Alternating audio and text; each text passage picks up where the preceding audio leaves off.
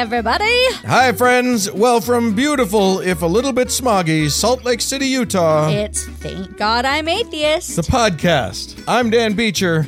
And filling in for Frank, I am Kate Birch. And coming up on today's show, first of all, hi, Kate. Hi. Welcome to the show. Thank you much. And later in the program, you and I are going to be talking about Christmas. It's Christmas time. And we're going to talk about you having grown up in a secular but mostly Jewish household. I would not say mostly Jewish. Household of largely Jewish descent. There you go.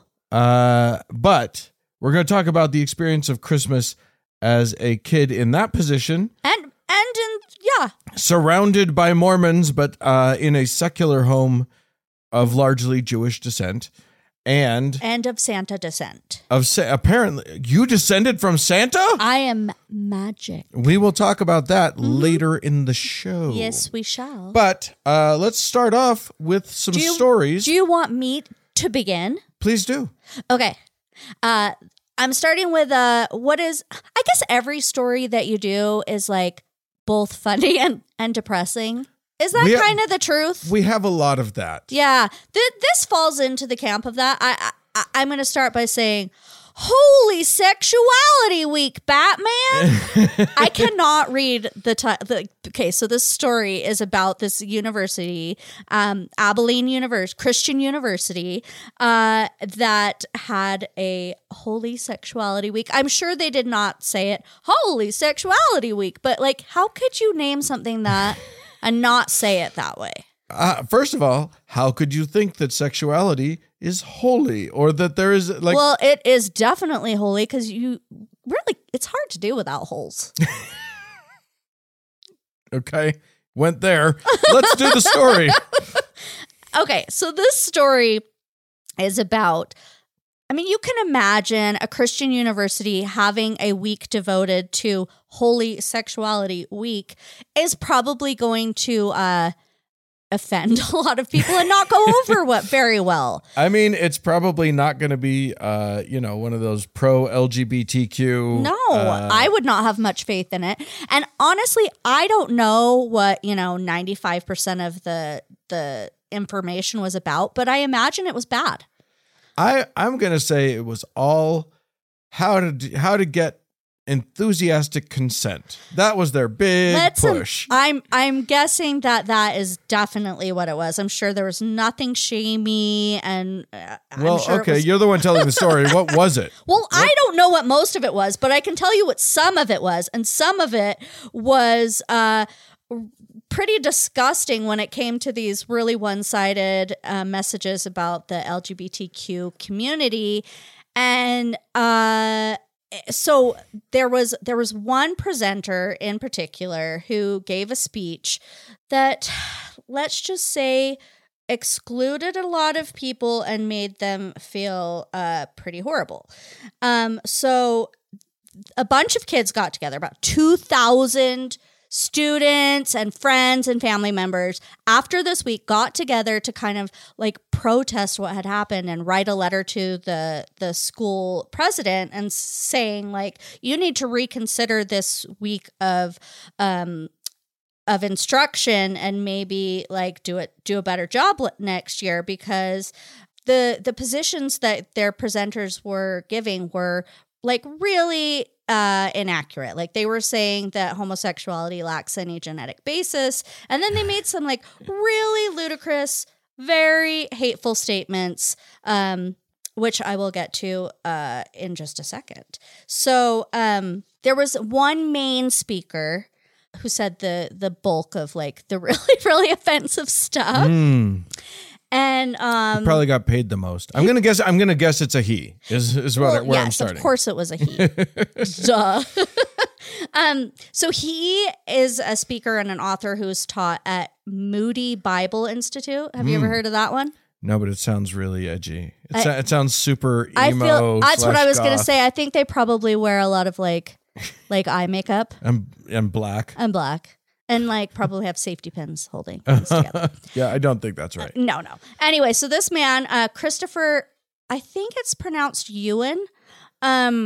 he came and gave this speech. So he used to identify as a gay man, and then he like came to God and was saved by Jesus. Blah blah blah blah. Oh blah, man, blah. you are telling a sad tale right there. I mean, it's a tale that we all know, and so that obviously gave him just like all the experience to talk to these people, you know, and the authority to speak about anything. So he was saying that he really wanted to emphasize God's unconditional love, but added that love doesn't include unconditional approval of a person's behavior, and then went on to say this: the opposite of homosexuality is holiness. Oh, wow. The opposite of every sin struggle is holiness. So, you know. Conversely, then, the opposite of holiness isn't unholiness or evil. No. It's just gay. It's just gay. Oh my gosh. Well, I mean, that's why the rainbow flag is so scary. It's the opposite of holiness. It's literally, I mean, it's what you've got there is a sad gay man. Yeah. Who has rejected a fundamental part of himself and has made that the most important thing in the universe. Well, the rejection of that part of himself. Here's the irony. So clearly I think he really has defined himself probably as like overcoming this horrible sin. Right. But what he says is people who struggle with depression shouldn't make that their identity. People who shouldn't make gay their identity. And he compared identifying as a gay person to as watching pornography or committing adultery. Yeah, they're the same. Yeah. Also, says the guy who identifies as ex-gay, who has made ex-gay his whole identity. Yeah, and has clearly made like this. He probably makes money from these speaking. Yeah, I'm saying it's not only is it his identity, it's his like work, it's his job. Absolutely, and so I kind of love the kids wrote this I guess letter probably to the leaders of the school, and it says.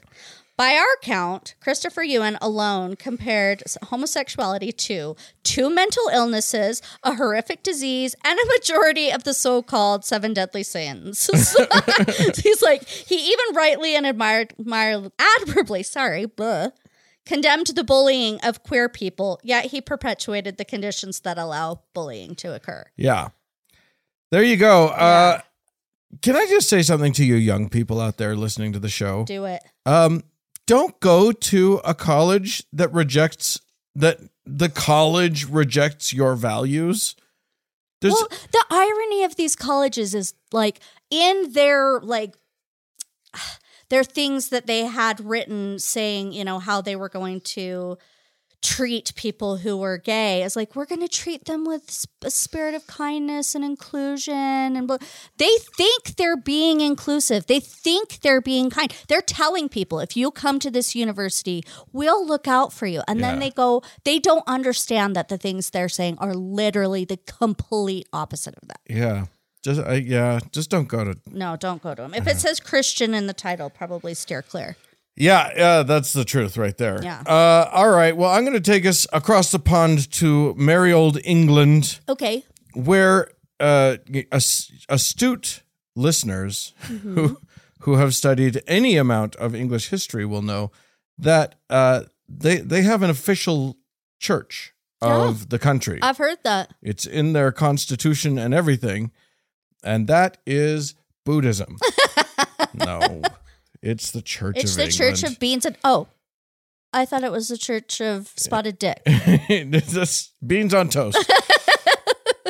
Nope, it is the Church of England. And so Frank and I have talked fairly recently about the fact that the Church of England, after years of agonizing, took the bold and breathtaking step of like deciding to have some blessings for same-sex marriages. Oh, what does that mean, blessings? I don't know. They're going to pray pray nice about them. Like they probably have some like specially worded things. Yeah. It's not quite, they don't perform Same-sex, and they're not really condoning it. They're just saying, it's enough that it freaks out all of the wild right-wing people. Great. It seems like such a non-thing that they're doing, saying a prayer, a nice prayer at gay people, but they're doing it. And if you're gonna if literally that freaks out the real right-wingers, why not just go the whole way? Why not just say we support this? Yeah. If people are gonna freak out anyway, don't take these little minuscule steps. Just do the thing. Yeah, well, they didn't. Yeah. Meanwhile, against that backdrop, another thing is happening, which is that a bill was introduced in the House of Lords. Now, this is not a bill. I don't pretend to understand English parliamentary stuff. I don't know how it works. Wigs. That's how it works. It's just whoever has the biggest wig wins. I think so. I don't even know if they have wigs. I know that they do anymore. I don't judges think still do wigs, I anyway. think. Anyway, you guys are weird. You Brits. Defend yourself, because we think you're weird. Anyway. But we're super logical over here. Oh, no. We do it great. Listen, we've been defending ourselves this whole time. I don't even defend us anymore. No. You can write the United States off. That's fine. Trying not to write all the countries off, though. Anyway, in the House of Lords was presented a bill to divest England of its national religion. Oh, because they've disappointed them so much that now they're like, we can't even have a religion anymore. Well, kind of. It's actually more about the fact that an established religion of a country is kind of antithetical to the notion of a secular government. I'm not opposed to the idea of getting rid of a country's national religion. That's stupid. But are they doing it because of the gay thing? Well, I mean, that is one of the things that was cited was that the church is out of step with the country. Gay marriage has been legal in the country for over a decade now. Yeah. And yet the church hasn't caught up. Okay. But the main thing is just, and I'll just sort of quote Lord Scriven, Paul Scriven, who's I think he's a liberal Democrat who presented the bill. Okay. He said, in a modern pluralistic and secular society, it is a rather archaic and unjustifiable religious privilege at the heart of our Constitution to be implanted at the very heart of the organization and management of the state. Yeah. The church should have no say. And here's the thing. It sounds like it's largely sort of ceremonial at this point. Yeah. But it's not, because one of the things about the church, and yes, the head of state is the monarch, and the monarch is also the head of the church, right. And that's weird. But that's almost completely ceremonial at this point, except for. But the Church of England's their bishops sit in the House of Lords. They help make laws? Yeah, they're part of the deciding body. I don't know. Again, I don't think that the House of Lords actually votes on the laws. I think they can present things to the House of Commons, and I don't know how it works. I don't pretend to know how it works. Somebody will explain it to us. Somebody can write in and explain it all to us. But 26 members of the House of Lords, and the only Lord I've ever met was the Bishop of London. 26 of them are bishops. Right. So yeah, that's even if they don't really do much, just the thought that a religion is sitting in some body that has to do with the government just feels wrong. Well, and for instance, one of the privileges that the church enjoys is that the Archbishop of Canterbury, who's the sort of the head of the of the church, other than the king, by virtue of his office, can bring a debate of his choice. Can actually decide. This bill will probably not come to a debate. Oh. But the Archbishop of Canterbury can bring up whatever he wants and make them talk about it. Oh, interesting. Probably Robin Hood. Doesn't it seem like that would be what he was talking about? I think maybe that was handled in the last session. Oh, okay. So, but yeah, I think that's interesting. I mean, the fact that this wasn't this didn't come up on the streets, in a protest outside of the House of Lords. This came up. The call is coming from inside the house at this point, right? So I think that's pretty cool. Yeah, interesting. I'll be excited to see what, if anything, happens with that. Get rid of your dumb church, you idiots. Yeah, guys.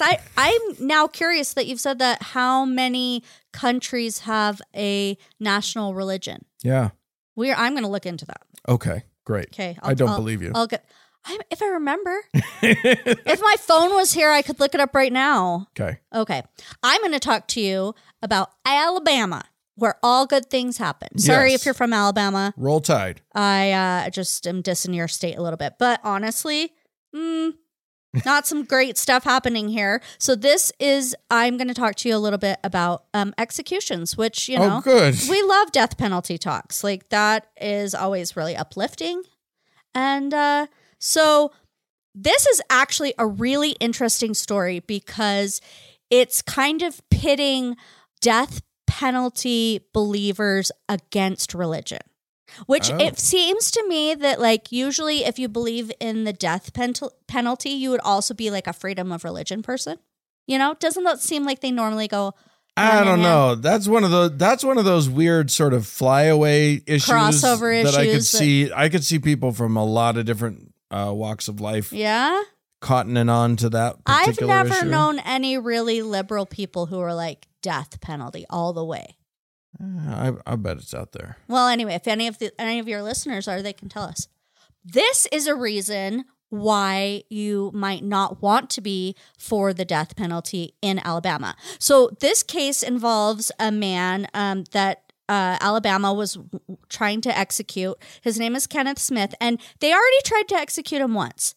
Didn't work. I think you probably might have heard about this story where, like, he was strapped to the table for like an hour and they were like sticking him with needles, trying to like get the medicine in him to kill him. Yeah. And I don't know if we call it medicine if it's meant to murder. Well, whatever it's called. Yeah. They were trying to inject him with drugs to kill him. Yes. And it failed.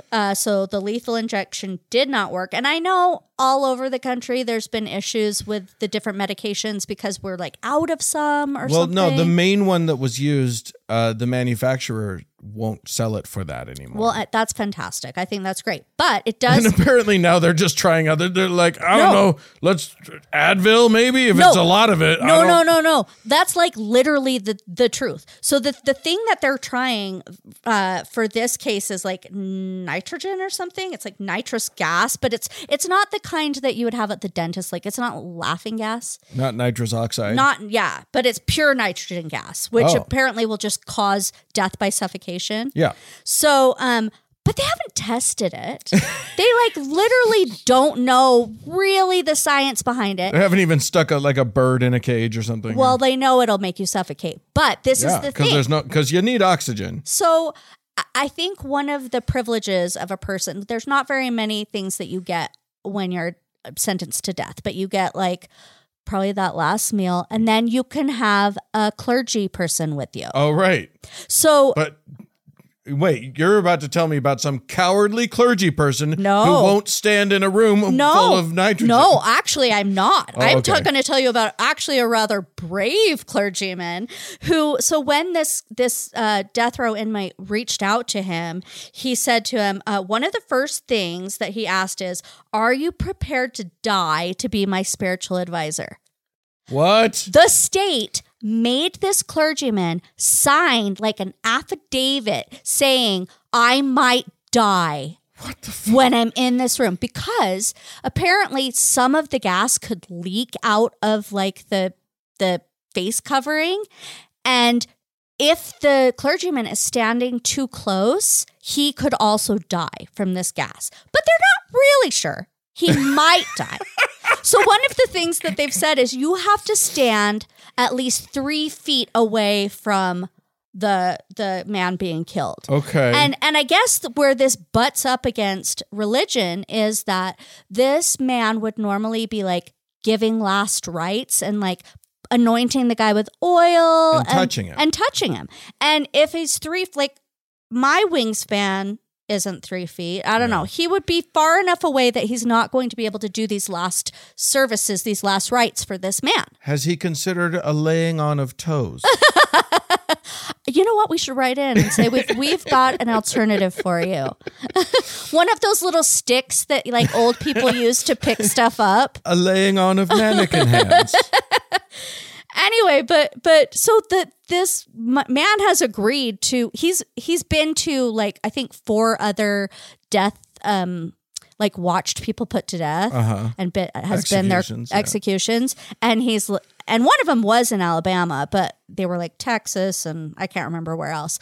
And he's like, Alabama, you are messed up. Like, you got to pick. Does the person have the right of their, religion, the right to religion, or do you want to kill people? Because this is not working as it is. Interesting. Yeah. Anyway, I just thought that was fascinating. And I really do wonder how people who believe in both freedom of religion and the death penalty, like how they square that. Well, what if your religion is death penalty? Well, then that makes it easy. Yeah. Yeah. Frankly, I think, if you kill a murderer and you end up also getting a priest in the process, maybe is that it's a twofer? It's a twofer. I don't know. Maybe.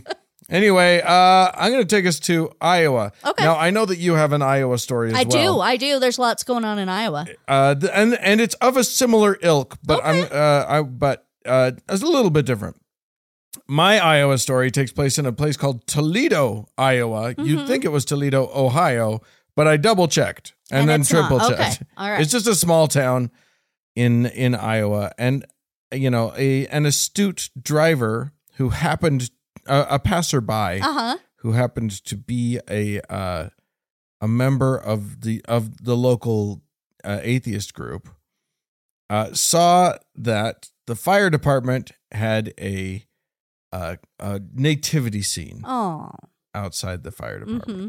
This is a guy named Justin Scott. Was the Jesus on fire?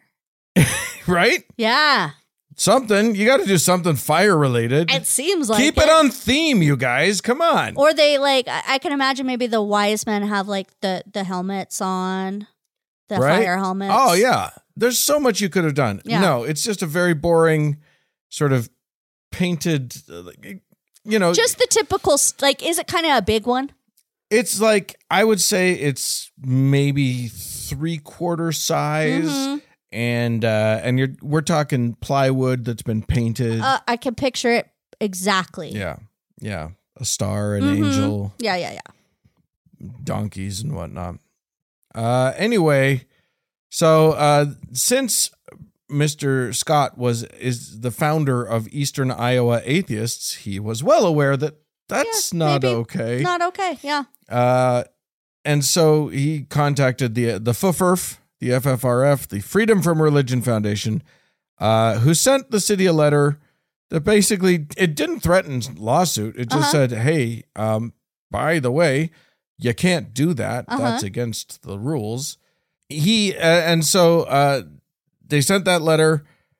The mayor, having not paid any attention to the myriad other small towns that have encountered this kind of bullshit, decided that he was being persecuted by anti-Christian haters. Oh my God. And basically his response, which he told to the Times Republican newspaper, he said, quote, "It's unfortunate that we even have to have this discussion. It was donated to the city and has been up every year for 15 to 20 years. It'll be a discussion item for the council to decide if we put it back up permanently or relocate it, blah, blah, blah, blah." No, it's not a discussion if it's illegal. Yeah, that is 100% against our Constitution. Yeah. Also, it's probably a fire hazard if it's made of plywood. Somebody set it on fire. Honestly, come on. It feels like there should be a tradition where every night someone surreptitiously sets it on fire. It absolutely because they'll get it out quick. It's will. at the fire department. Yeah, but it's like first you start with like the sheep, and then it's like probably the wise men and the shepherds. Yeah, till you moved. You do the baby Jesus on Christmas Eve. You light them on fire on Christmas. This is the new tradition. It's you combine the nativity and a menorah. Exactly. And no, how has nobody come up with this before? A menorah that is the nativity scene, and you use Jesus every night to light the other candles. Yeah, you do. I love that idea. Little baby Jesus. I love it. It's a good. Oh, see, we're starting new traditions. We're building bridges now. Yeah, this is how new traditions begin. Yeah. This is how you combine Judaism and Christianity. Mm-hmm. I love it. Anyway, the city held a thing, held a whole like a what meeting? Do you call it? A meeting? Yeah, to for people to voice their complaints, which I think is delightful. Yeah, because it means nothing. Yeah, all of your opinions, dear citizens, are meaningless because this violates the contract, like the founding document of the entire country. Yeah. We're not voting on like, do we put a stoplight at Main Street? I don't like it. I don't want a new skyscraper. No, that's not what we're talking about. I don't know. Yeah, I don't know what the outcome of that was, but it does sound like I'm sure that it was heavily attended and fraught. Oh, I'm sure it was. I'm sure people were furious. And literally everyone that came to speak spoke out against these evil atheists and meddling in our town. And there was tears shed, Yeah. But you could feel the spirit there. And all of that was meaningless. Yeah. I hope there was someone there to say that. I hope there was one person who came up and said, hey, all of your feelings are valid. Uh-huh. And gosh, it just feels so hard. Uh-huh. And none of this matters. That would be amazing. Yeah. Yeah. Anyway. I love that. Well, I'm also going to talk about Iowa for my last story. Hit it. And I mean, this is not a news story of people being angry about the Satanic Temple getting permission to put like a statue in a government space, like in the state capitol. So like this is an argument we've had a bazillion times, right? Yeah. Okay, so what makes this kind of ironic and special is that every year you can like petition to put something up, like I guess probably for the Christmas season. So it's up for like 3 or 4 weeks. Yeah. So because they refuse to just say to do the easy thing, which is just let's not have any displays in the Capitol building. But they wanted to have their nativity. They want to have their Christmas display. Yeah. And so they have to open it up to everybody. Right. Because and I should have said this in my last thing. Mm-hmm. It's not that nativities are disallowed. Yeah. It's that if you do a nativity, if you do only a nativity, you're favoring a specific religion. Exactly. And you can't do that. Exactly. But if you want to, you can open it up. Yeah. To everybody. They opened it up. They had agreed to open it up to everybody. And of course, the Satanic Temple was like, okay, and we'll sign up for this. And they got permission to erect a statue of a goat-headed figure. It had, the 7 fundamental tenets underneath it, which we all know, like all of us are familiar with, like they're really lovely things. Yeah. That if anybody stopped and read... Yeah, the TST, their 7 tenets are better than the 10 commandments. Oh, absolutely. Like unquestionably, it's just a better group of rules. They're like basically like, how can you be the best person? Yeah, we believe, and they do say like, we like science, and we like to, but we believe in changing our opinion with better information. Yeah, but that's all scary stuff. But, yeah. But anyway, so and of course they don't believe in Satan. Right. Like that's another thing. That is one of the things they state, like they're outright. They're entirely open about it, but Yeah. that doesn't matter to the Christians, and that's kind of the point. And the Christians aren't literally paying attention to anything. They just hear the word Satan and they're like, and they see a scary. goat-headed disco ball. Which is so funny. Like, why is that goat head so scary to people? It is like you put Freddy Krueger up or something. It's like, It's the scariest thing they've ever seen, you know? Oh my God, that goat. So the Iowa governor, Kim Reynolds, she was like, she was grumpy about it. And she issued a statement. And she's like, this display is absolutely objectionable, but it's a free society, so I guess we've got to let it stand. And she's so grumpy about it. She wrote it in that voice. Yeah, she did. I'm sure if there was a font for that, like she used that font. And anyway, that font is called Karen Sands. Somebody designed that. Absolutely. So she called on people of faith to like pray beside her about it. And like basically, she was throwing a little bit of a fit about it. Mm-hmm. So, and even though she was throwing a fit, there were still like a bunch of conservative people who were like, she should really do more about this. She should use her executive powers to get rid of this, which, I mean, if they paid any attention, they'd realize, well, that would be unlawful. You know, it's not like she can just choose what the laws are. Yeah, but let's be clear. Right now, the right wing of the United States of America doesn't want a constitutional democracy. Well, okay, that's true. They are authoritarian. They are fascist. Yeah. They are Christian nationalist fascists. Yeah, absolutely. And all they want in the universe is to abandon the rule of law in favor of their rules. Theocracy. Yeah. So. I don't disagree with you at all. I was just saying if they put any thought into it, which I know they don't. But so everybody's making this huge deal out of it. So no surprise when it's vandalized, right? So this man who used to be a Navy pilot and had like run for Congress, he was just like, he saw this coverage and he was just so pissed off.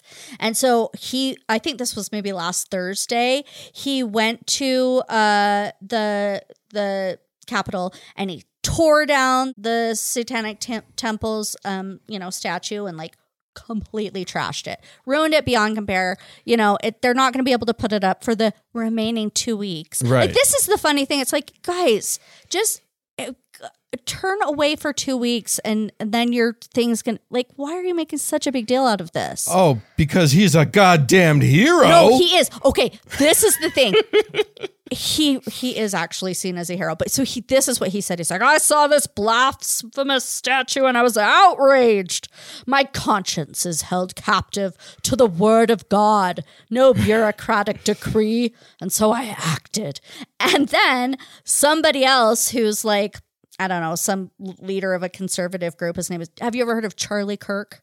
Oh, yeah. Oh, okay. Well, apparently he's special. Yeah. So he was like, this man is a Satan slayer. He broke a probably not very well constructed statue. Yeah. Wow. Yeah. And it really did have like these little like plastic red disco-y things on it. Well, the head of it, I saw it. The head of it is like it would mirrored. It was a cool like disco ball thing. Yeah. I thought that was really cool looking. Well, anyway, I mean, cool or not, they were just gonna wreck it. And if you are a Satan slayer, you're not afraid. No. Nothing's gonna stop you. I'm not afraid of a plastic statue. I won't back down when a statue is in front of me. I will break that shit. And the other thing is that, yes, he's probably going to be charged with vandalism. Oh, yeah. And he didn't care. And there's already a GoFundMe his defense. Oh, you are not wrong. Because Okay. that Charlie Kirk already pledged $10,000 to his legal defense. Anyway, it's just like a tale as old as time. Yeah. You know? I mean, 'tis the season. It is. More than anything, it's the season for what they call the war on Christmas, but what is actually the grand whine of Christians. Oh my gosh, it's the truth. By the way, if you are a member of the Satanic Temple in your local chapter and you're going to put up a thing in the lobby of some place. The lobby of the Capitol building or whatever. have a second thing ready. Wait. No, I have a better idea. Okay. Glitter bomb inside.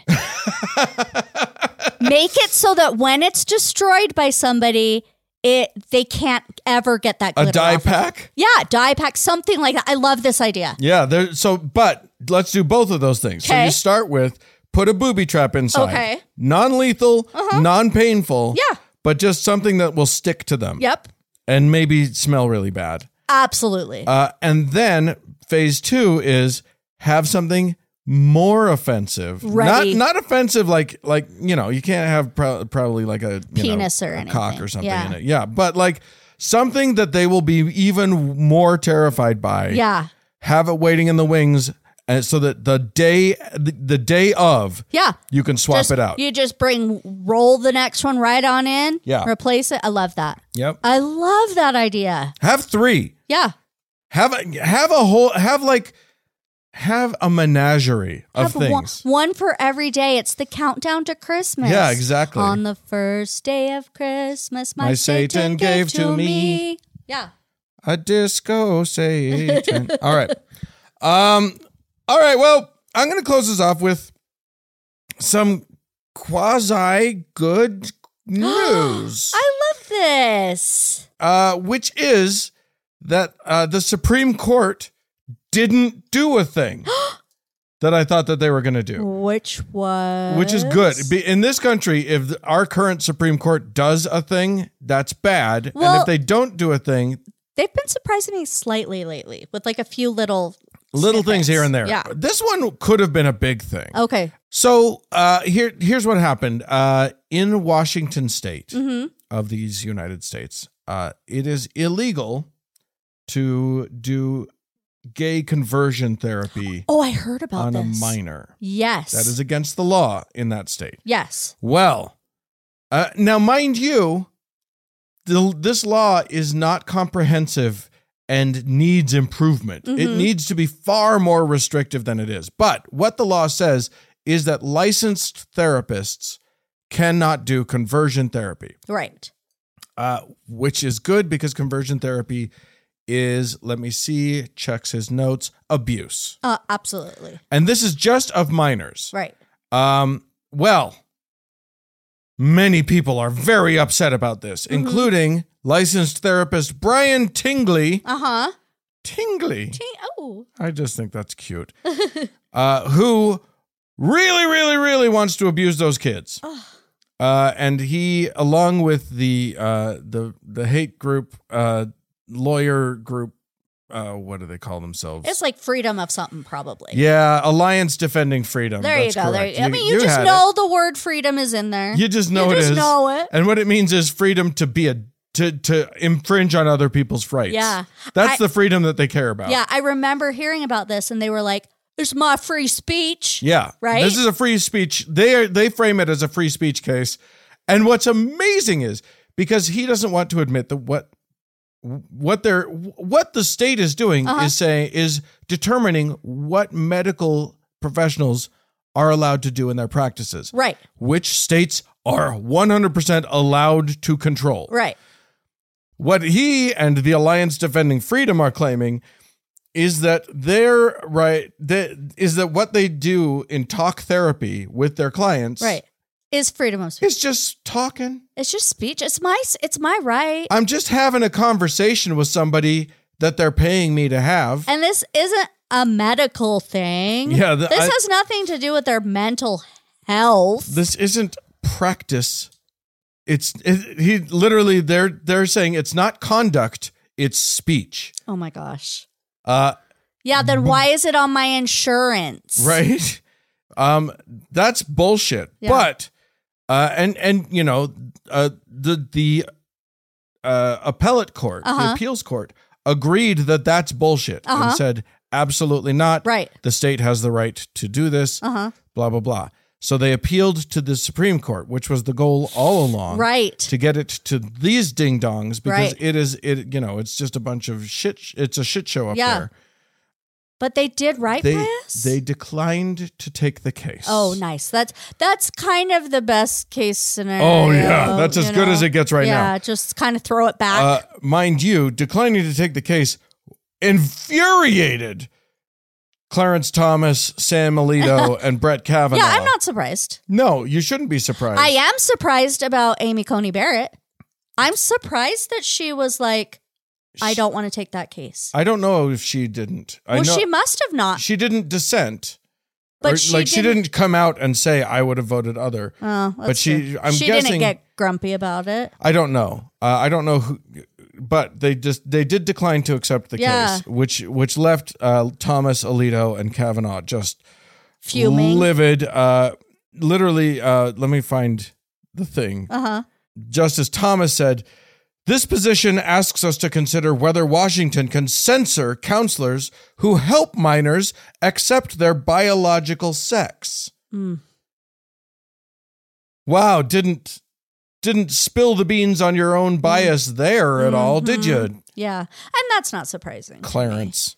But the thing is he would have had to, if this was brought before him, wouldn't he have had to have agreed that this was an issue of free speech instead of health care? Right. And so even if they had brought it before them, that's not what it is. Yeah.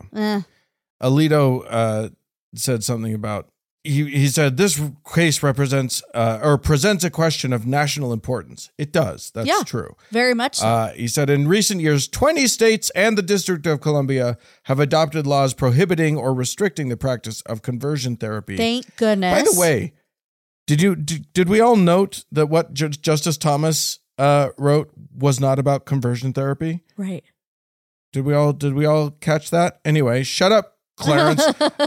And then Sam Alito says, he says, it is beyond dispute that these laws restrict speech, and all restrictions on speech merit careful scrutiny. Well, guess what? The appellate court did some careful scrutiny.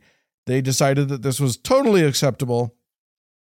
I mean, it's like the notion that a counselor can just say whatever they want and it's free speech to their clients, to their patients? No. Like, literally, if a counselor starts like turning people into like cult members or whatever, or what if that's just free speech and we're okay with that? Couldn't they be like massively sexually harassing someone? That wouldn't be free speech. It's just speech, you guys. Right. They're just talking. No. Get over it. Yeah. So that's good. Anytime we can get our lovely Supreme Court to not do the thing, things are going okay. Whew. All right. Well, if you would like to write in about this or any of our stories, if you'd like to use your own free speech, you can write into us, podcast@thankgodimatheist.com, or call us and leave your voice on the show. The number is 424-666-TGIA. More show coming up.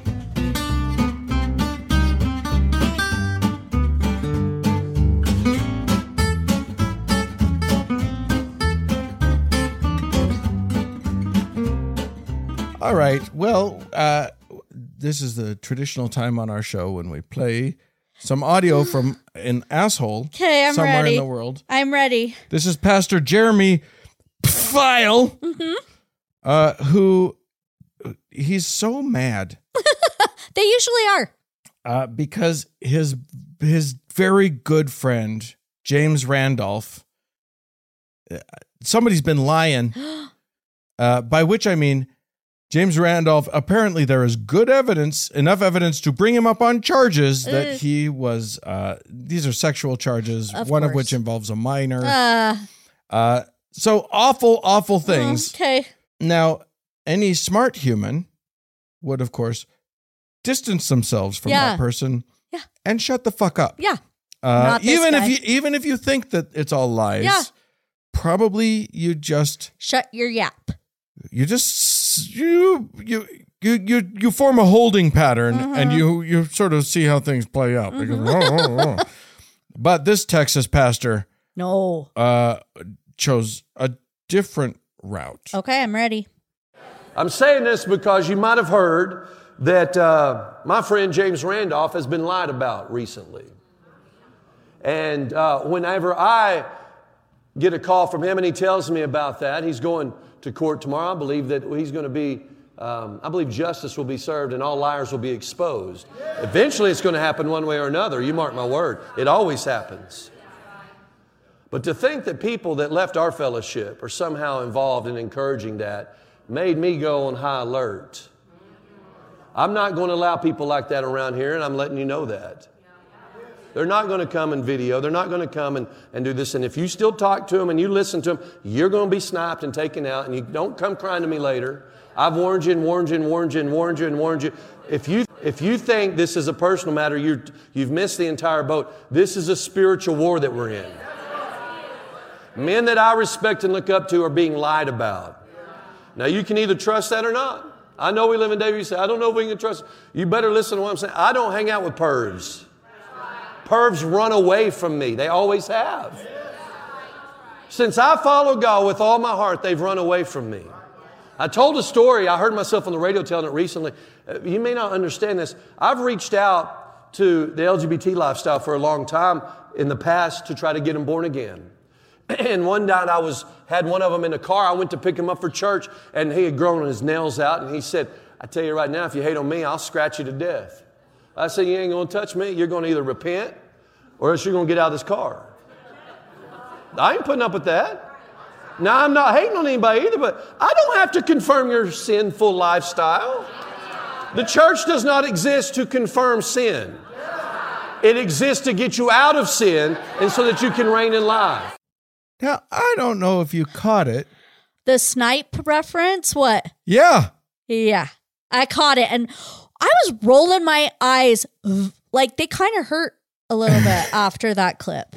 Yeah. Oh, my God. But yeah, he did say that they'll be sniped and taken out. And yeah, I very much heard that. That sounded like a threat to me. That is a threat. And it was like, don't speak up. Nobody will believe you anyway. And I've got my mind made up. Even if he's saying it sort of metaphorically or figuratively, we're going to kill you, is the message. And we won't listen to you and we won't be supportive of you. If you're a man, I'll support you in any sense. Yeah. Like, people are lying. Did that get, what happened? Did it go to the court yet? Yeah, I think so. I don't know. I haven't followed. I don't think we have any results or anything. Well, I'm sure excited when that guy gets put away. Here's what I think. I think I love that he had a story about a gay guy in his car. Right. Either not true at all, which is likely. Like that, he just made up that story about a gay guy threatening to scratch him to death or whatever. Or he had a gay guy in his car. Yeah. And he threatened to scratch him to death for another reason. Right? Which is more likely. I love the line, I've reached out to the LGBTQ lifestyle for a long time. Yeah. We don't doubt that, man. You can't reach out to a lifestyle. Well, he's trying to. But I think what you mean is I've participated. I don't know. The lady does protest too much. Yeah. Thinks. Regardless, that was pretty horrible listening to that. Yeah. It's fun stuff. More actually fun stuff is when we hear from our listeners. So Yay! let's dive into some of that. John wrote into us to say, hi, Frank and Dan. In my part of the world, Jesus is the reason for the season is a very popular refrain used as a weapon in the war on Christmas. But I would argue that capitalism is the reason for the season. Buy as much stuff as possible and maybe go into debt as well. With that in mind, my new favorite holiday song, sung to the tune of Joy to the World, concludes with the following. Joy to the world, my shopping's done, with just a dime to spare. Yeah, that's I don't disagree with that. Yeah, I've really backed off of the presents thing. It's not that I dislike giving. Yeah. I dislike having to give expectations at a specific moment. And also, I'm really uncomfortable deciding where to draw the line of when I stop giving presents to who, like the concentric circles of people that you know. Yeah. It's like, where do you stop giving presents? And I'm just, the whole thing makes me wildly uncomfortable, and I don't like it, and I don't like the present exchange at all. Well, you're getting presents from me, so suck it. And I think you win. I think in the court of public opinion, I've gone down and you've gone up. Just then. Sorry. Bonnie has written in, and she's addressed this just to me because last week we were talking about Christmas songs, and I may have said something less than favorable about the Paul McCartney Christmas song. Oh yeah, I know how much you love that one. Anyway, Bonnie writes, "Dear Dan, you are absolutely right. The Paul McCartney Christmas song is the absolute worst. Don't worry, I won't say the song's title, which I think is merciful." Yes, because then we'll get in our head. So please don't. Frank tried to get it Don't into everybody's do it. head. Don't I'm do not it. going to. It is followed closely, however, by the Jackson 5's I Saw Mommy Kissing Santa Claus and the equally horrendous Santa Claus is Coming to Town. I was at a pub yesterday, and when that Screech Fest came on in the rotation of Christmas songs, the bartender in charge of the music skipped over it. Oh, what a merciful thing. Oh, to skip over I it? disagree entirely. I think that the Jackson 5 are delightful. I love most of their catalog. I've never heard that one. I don't think know. I've heard their version of I Saw Mommy Kissing Santa Claus, but I've heard their Santa Claus is Coming to Town. I understand that little baby Michael's voice was pretty high. It was quite high. And when he hits that high note on Santa Claus coming to town, I get it. Uh-huh. But I just love the Jackson 5 so much. Well, I love them too, but guess what? Please don't play too much Christmas music at all. Yeah. I just can't. I can listen to every song 2 times. So you can dish that out however you want.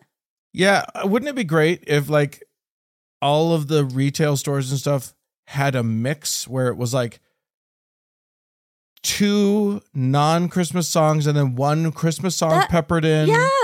Wouldn't that be great? Can you, at least we don't work retail. I know. Oh my gosh. But I did for years and years. So yeah. I have good reason to hate a lot of those songs. Yeah.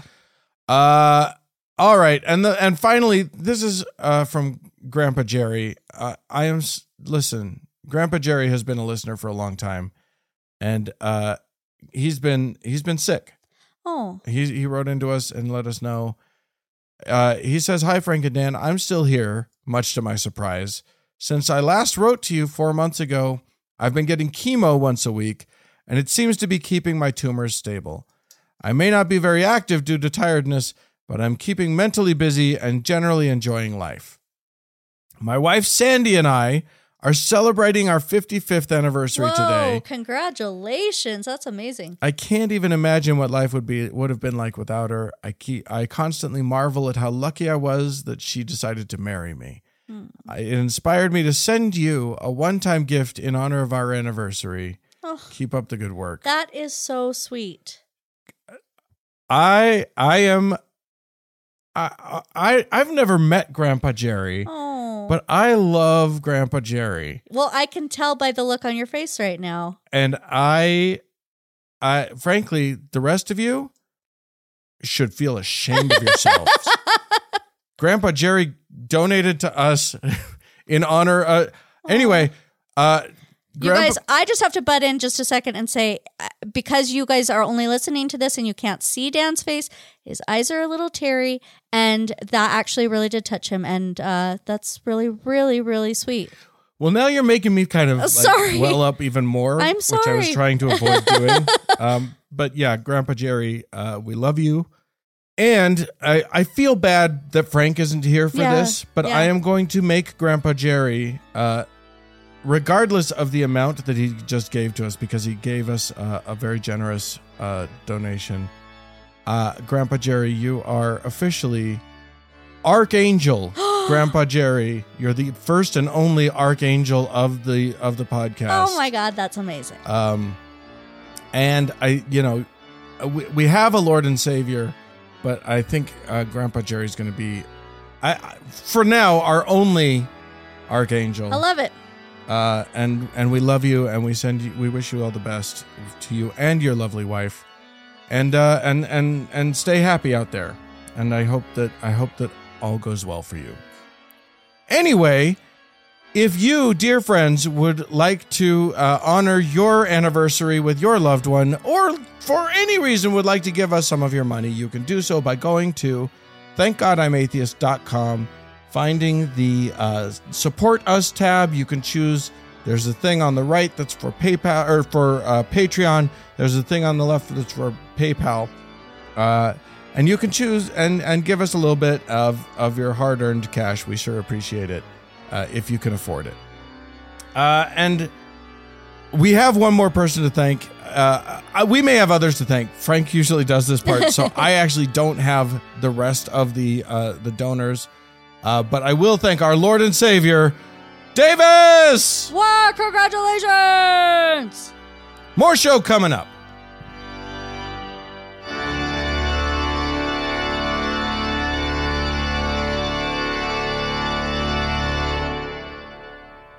Well, Kate. Yeah? Since I have you here and Yes. you're not normally here. Well, I am because we're at my house. Here in question is the space of TGIA. of thousands of people's ears. Yes. Hello, and I wish I was here more often. Well, you're here some. You're here more than many. Okay. More than true. most. That's true. Glad to be with you. Since you're here, and it's Christmas time. It is. It's the holiday season, so hoop-de-hoo. La-di-da, or whatever. And dickory-dock. I wanted to talk about different experiences of Christmas, because yours and mine were very different. They were very different on many levels.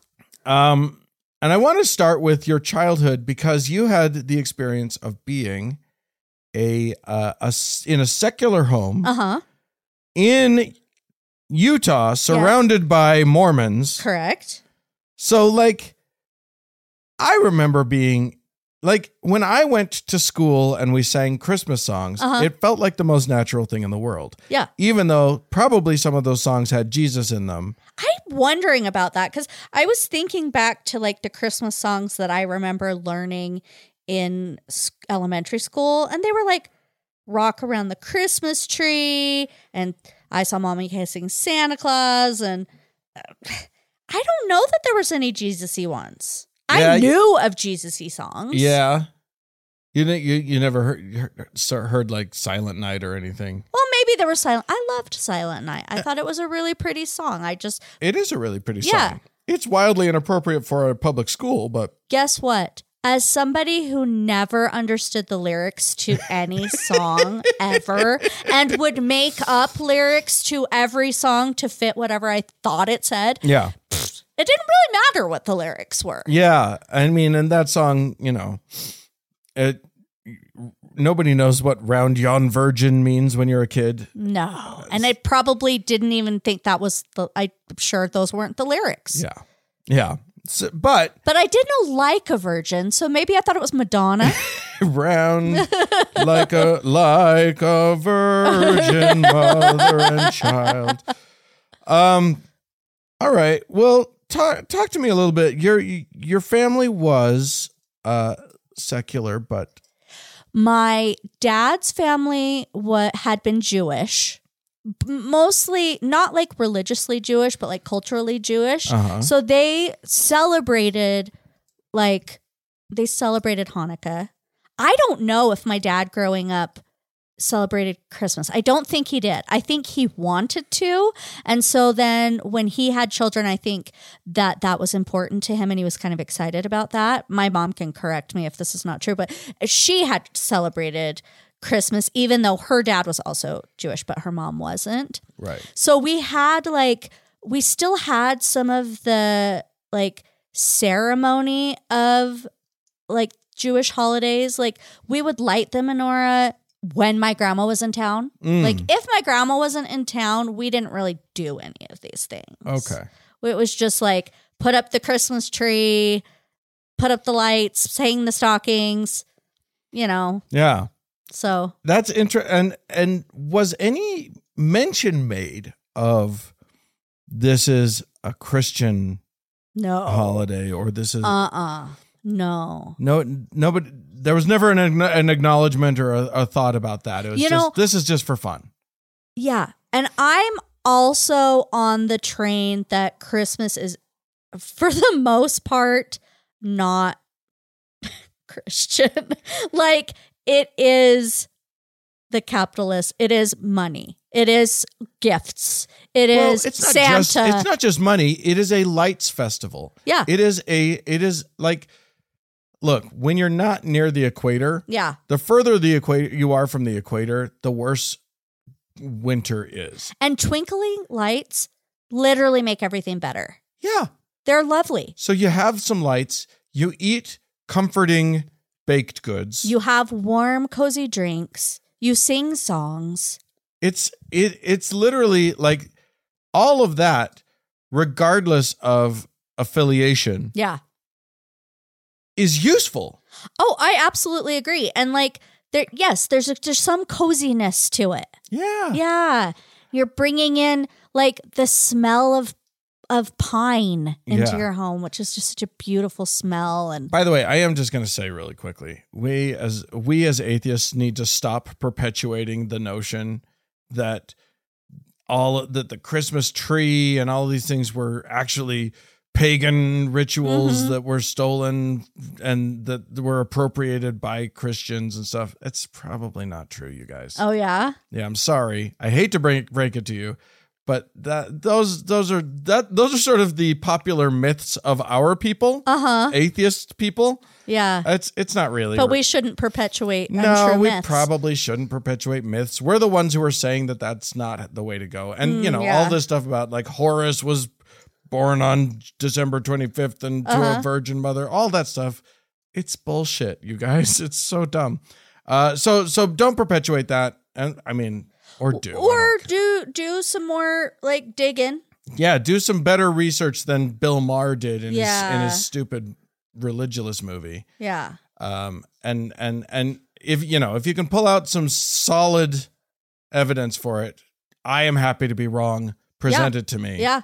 And like you said, there's a lot of crossover with these things. So it's like, it could be multiple places where things came from. And would these things have arisen without Christianity? Possibly, because we need festivals during this time of year, this dark, sad time of year. I so agree with that. And that's what it's about, right? So I think that is the heart of everyone's Christmas, even Christian Christmas. Because when I was a kid, I was raised Mormon, and that, I don't care if you out there think that that's Christian or not. It's Christian enough. It's still there was a Jesus. We still believe in Jesus. We still believe in the Bible. So like, as far as I'm concerned, it's Christian. Yeah. And so, Jesus was present in my life. I went to church every week. And so Jesus was talked about plenty. Yeah. But the essential experience of Christmas, the thing that made it joyful, was nothing to do with Jesus. Well, that's how it is for everybody. And I think it's, like the joy of it is like, candy canes and family, and everybody gathers, and everybody has you like you said, you sing some songs, and you make a bunch of food, and everyone celebrates themselves, celebrates each other. Exactly. You go ice skating, or you make a snowman, or whatever you do. Yeah. And you develop family traditions. Exactly. That is so interesting, because I often think of tradition, especially in something like Christmas, as like a broader tradition. But you're right. It is, we within our groups come up with our own little tiny traditions that then we build memory on together. Yeah. In my family, because my parents are old. We didn't get sugar cereals in our family ever.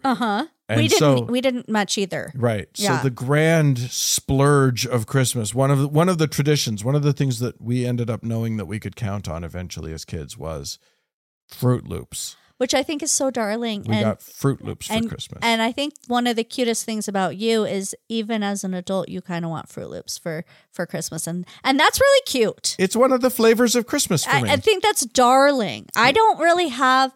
My grandma used to send us homemade fudge. So for me, that was my Christmas thing. The flavor of Christmas is fudge. But it's stale fudge. It's not fresh. Which you're saying, which sounds like a bad thing, but I don't think you're saying it is a bad thing. No, I'm not. She lived on the East Coast, and by the time it would get to us, it would be completely stale. And I always thought that's how fudge was supposed to be for the longest time. Like, I didn't know it was like supposed to be like creamy and like a little smooshy. That seemed wrong. I hate to tell you guys, but your fudge is soft and smooth. And smooth. I'm sorry, but it's supposed to be a little dry and sort of break a little as you bite into it. Not crispy, but like a little dry. And so, yeah. I think that's great. I think that, and that is what we need. And I don't care if you call it Christmas or not. Whatever. Holiday. I do love the idea. And here's the other thing is that obviously what this means is that for everyone on below the equator, for all of you Aussies out there, whatever, you celebrate Christmas at entirely the wrong time of year. I don't know what you guys do for the solstice that happens in, what is it, June? It would be June, yeah. I don't know what you guys do for that solstice, but that's when all of the Festival of Lights shit that we do. Maybe they have that. If they don't, we could. I've got some good ideas for you guys. All of our Uruguayan listeners. Yeah. I bet you they have beautiful traditions that happen then that have lights and candles and stuff. I hope somebody will write in. I know we have a lot of Aussie listeners and stuff. I hope somebody will write in and say what you do for your wintertime festival. Because we know, because we love to mention that everybody gets to drink white wine on Christmas. White Wine in the Sun is... and that sounds delightful. If you guys don't know the song White Wine in the Sun... It's not. Here's what it isn't. It's not a good sing it with your family song. Because you'll cry, or why? No, just because it doesn't apply to everybody. Because it's a personal song. It is to Tim. It's very Minchin. touching. Yeah. But it is the sweetest Christmas song there is. It will definitely choke you up, and you'll probably cry. Much sweeter than Silent Night. It's not prettier than Silent Night. But what about Christmas Shoes? I hate that song with all of me. Christmas Shoes is the worst. The most. It makes me cry. It makes me cry for too. different reasons. Yeah. Please don't make me listen to it, please. Mostly, the laughter gets a little raucous, and then that's why I'm crying. Yeah. Oh man, I think I love this notion that like what we should be shooting for, and I think we should all celebrate this thing. Whatever it is. Yeah. Call it Christmas. Okay. Call it Festivus. Call it whatever you want. But I think for those of us who don't live close to the equator, when it gets dark way too early. Yeah. And stays dark way too long. I think we should be shooting for some real celebrating. I'm on board for that. I think a lot of the things of Christmas, we got it right. Yeah. You just need to. Take the Christ out of Christmas, you guys. That's all you need to do. Just take the Christ out of Christmas, like they've been telling us to do, so that it's just muss. Yeah. Celebrate muss, everybody. Yeah, I will. And I will too. Well, hey, thanks you guys for tuning into this show. If you would like to tell us your traditions of how you celebrate muss, please feel free to do so. Write into us, podcast@thankgodimatheist.com, or call in and leave a voicemail. We love to hear other people's voices on our show. The number is 424-666-8442. Thanks so much to the Red Rock Hot Club for the use of their fine music. Thanks also to Gordon Johnston for the use of his music. And thanks to all of you friends for tuning in. And thanks to you, Kate, for filling in. We appreciate you. Welcome. You're very welcome. And we'll see you all next week. Farewell.